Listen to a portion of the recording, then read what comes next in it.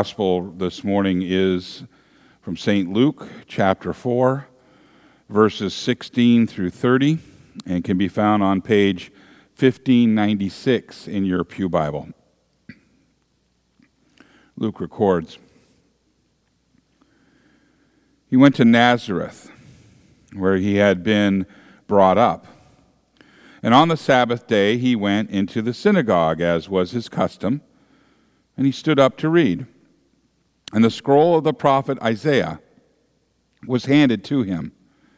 Unrolling it, he found the place where it is written, 'The Spirit of the Lord is on me, because he has anointed me to proclaim good news to the poor.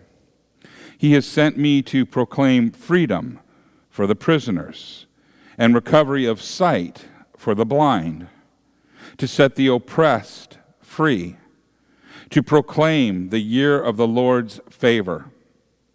And then he rolled the scroll up, and he gave it back to the attendant, and he sat down. And the eyes of everyone in the synagogue were fastened on him. And he began by saying to them, 'Today, this scripture is fulfilled in your hearing.' Now all spoke well of him and were amazed at the gracious words that came from his lips. 'Isn't this Joseph's son?' they asked. Jesus said to them, 'Surely you will quote this proverb to me, "Physician, heal yourself."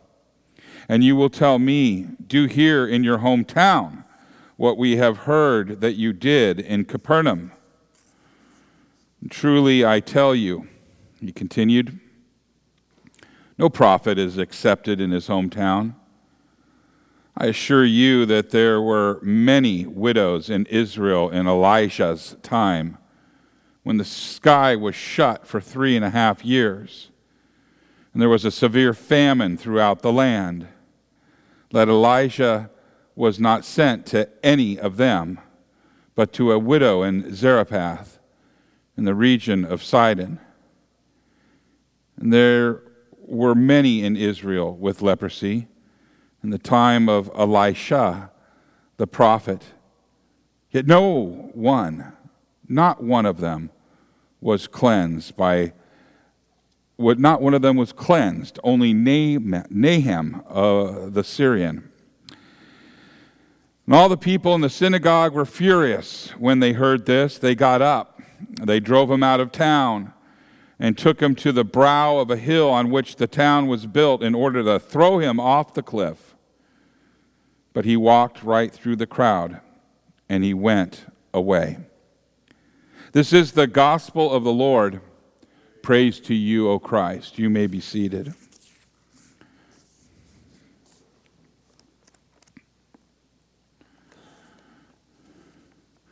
Will you pray with me? May the words of my mouth and the meditation of all of our hearts be acceptable in thy sight, O Lord, our rock and our Redeemer. Amen. In the name of Jesus. So far during this Epiphany season, it's been pretty happy. Let me remind you of what we have been witness to in our gospel. The Magi worshiped the Christ child. John the Baptist and his followers witnessed an epiphany of the Father, the Son, and the Holy Spirit at Jesus' baptism. You remember, with the Son in the water, the Spirit descended as a dove, and the Father proclaimed Jesus as his beloved Son. And then Jesus revealed himself as he transformed water into wine. So far, the Epiphany has been about worshipers and followers and believers. Today is different. Today, we hear that Jesus' Epiphany angered the people of Nazareth so much that they tried to throw him off a cliff to his death. We learn that while some people rejoice in God's epiphany, others react in anger and extreme prejudice. Jesus began teaching in the synagogues of Galilee, and the quality of his teaching caused the report of his teaching to spread. And naturally, when he returned to his hometown of Nazareth, the people, they expected him to teach in their synagogue as well. And so the message began well enough. As Luke records, as Jesus rose to read, the attendant handed him the roll of Isaiah, and it was opened to the reading of the day. This reading was a gospel message that was based on the year of the Lord, which was also known as the year of Jubilee. Jubilee. The year of Jubilee was a financial reset that God commanded every 50 years. It's recorded in Leviticus, "And you shall consecrate the 50th year and proclaim liberty throughout the land to all its inhabitants. And it shall be a jubilee for you, when each of you shall return to his property, and each of you shall return to his clan.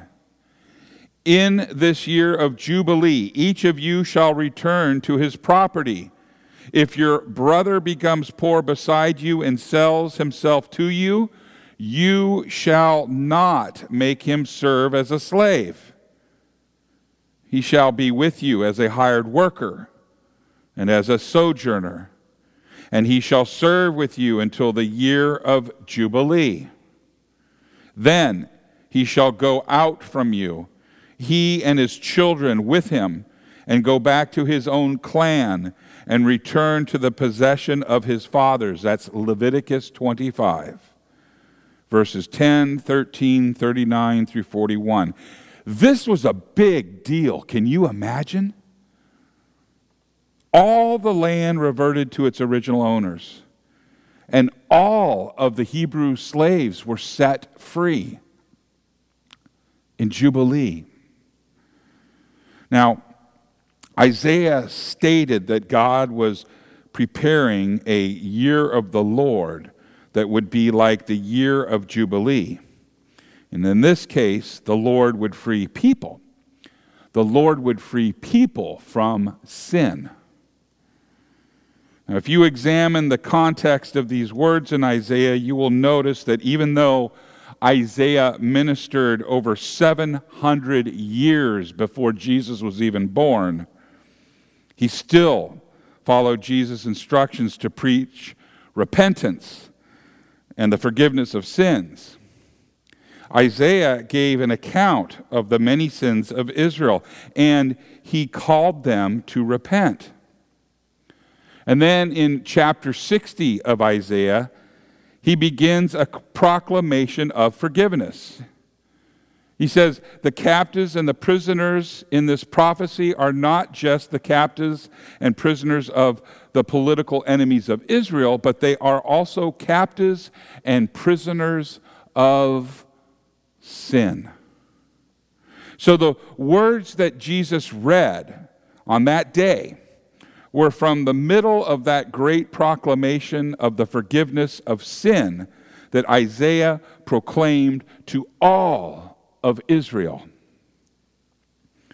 And then Jesus rolled up the scroll and he gave it back to the attendant, and he sat down, and all the eyes of all in the synagogue were fixed on him. And he began to say to them, "Today, this scripture has been fulfilled in your hearing." Luke 4, verses 20, 21. So basically, Jesus pointed to himself as the fulfillment of this prophecy of forgiveness. For we know Jesus is the bearer of good news. Jesus is the binder of the broken heart. Jesus is the liberator of the captive. Jesus is the opener of the prison. Jesus is the bringer of the year of Jubilee. Now, Jesus identified himself as the forgiveness that Isaiah, by the power of the Holy Spirit, spoke of in this message to Israel. And Jesus identified himself as the kingdom of God come down to earth to save his people from sin. Now, those who heard these words, they responded in amazed confusion. All spoke well of him and marveled at the gracious words that were coming from his mouth. Luke 4:22. Now, all of their lives, the people in that synagogue, in that service, had heard Rabbi speak of the one who would come, and set the captives free. Now, all of a sudden, this Jesus guy walks in and says, I'm the fulfillment of the prophecy. I am here to set you free. And the crowd is in shock. And at first, Jesus' teaching style, they'd impressed them. But then they became suspicious. And they said something like this, is this not Joseph's son? Can you just imagine someone say, hey, you know what? My wife used to babysit him. Or, I remember when he and his father, Joseph, used to build things together. He's just a local kid. Who does he think he is? That's saying that he's the fulfillment of prophecy? Jesus knew what they were thinking, and he called them on it. He said, truly I say to you, no prophet is acceptable in his hometown. Luke 4:24. And then he gave them the examples of Elijah and Elisha. He said, Elijah stayed with a widow during a great famine. Not just any widow, a Gentile widow. And Elisha healed a general. Not just any general, but a Gentile general of the Syrians, who were the sworn enemies of Israel. And in both cases, Israel rejected the prophets of God. And in both cases, God sent his prophets to bless the Gentiles.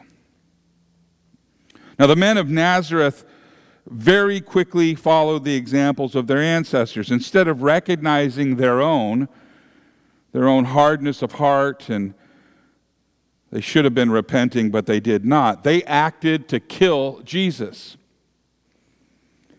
And that is when they tried to throw him off the cliff.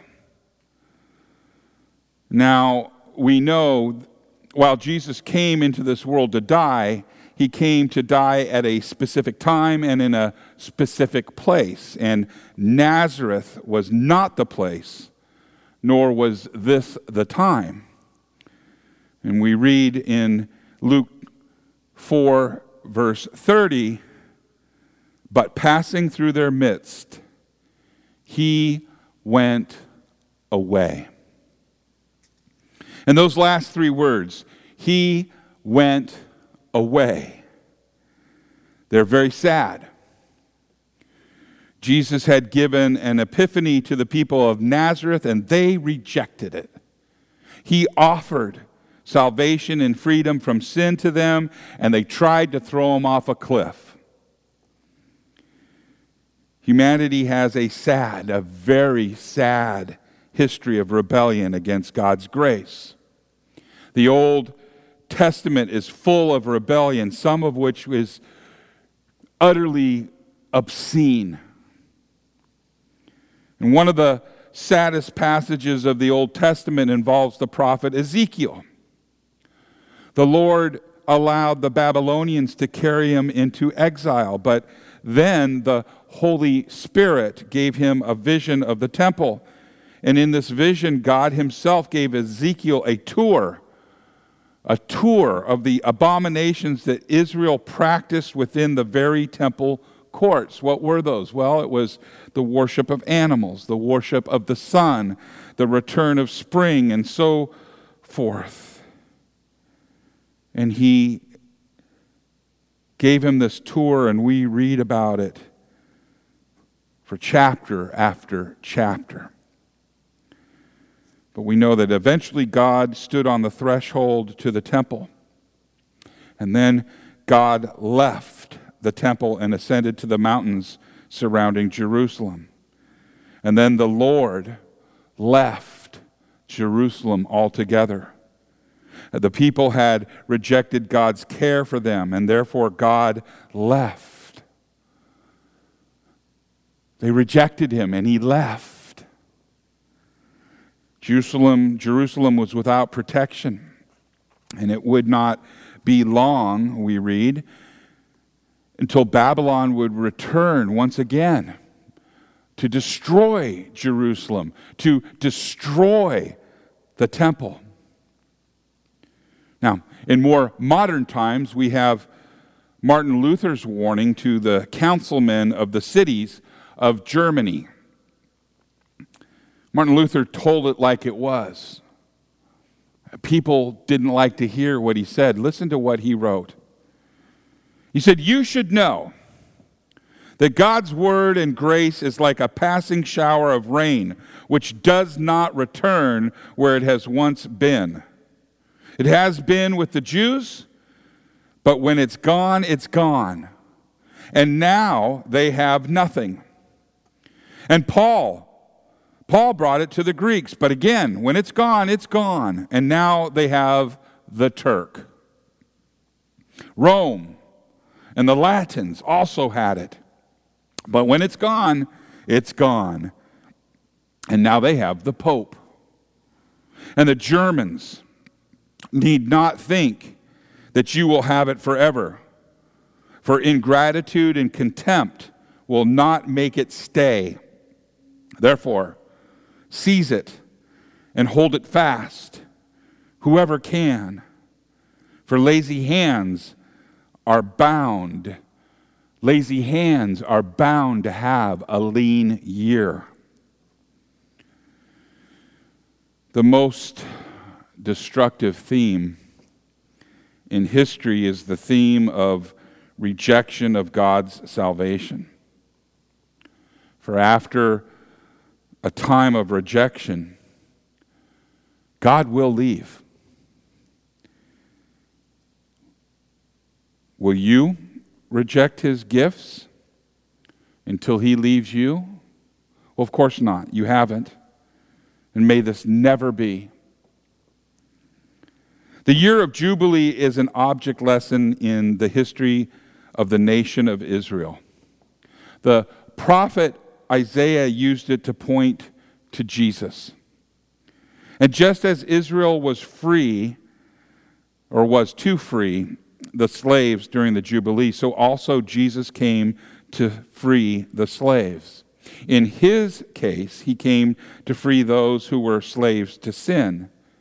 And he did this by letting Roman soldiers nail him to a cross. And as he hung on that cross, he earned the freedom of the Jubilee year for the sins of all of mankind. And Jesus wants to give us the gifts that he purchased for us with his holy life, his suffering, and with his death. And he wants to give the gifts that he authenticated with his resurrection from the dead. He wants to tell us how his death on the cross has freed us from our captivity, has opened our eyes to his salvation, and liberated us from sin's oppression. Jesus truly is the fulfillment of God's promises. He is the Anointed One, the Christ, the Messiah. And he has preached the good news of the kingdom of God, and he has shown us the light of his salvation. And with his life, and with his suffering, and with his death on the cross, he has freed those who were oppressed by sin. And with his resurrection, he offers the Lord's favor to us. And he gives these things to us through the Holy Spirit's gift of faith. Now, God has promised all of these things to us. He has promised all of these things to us. And today, they are fulfilled in your sight and in your hearing. In the name of Jesus, amen.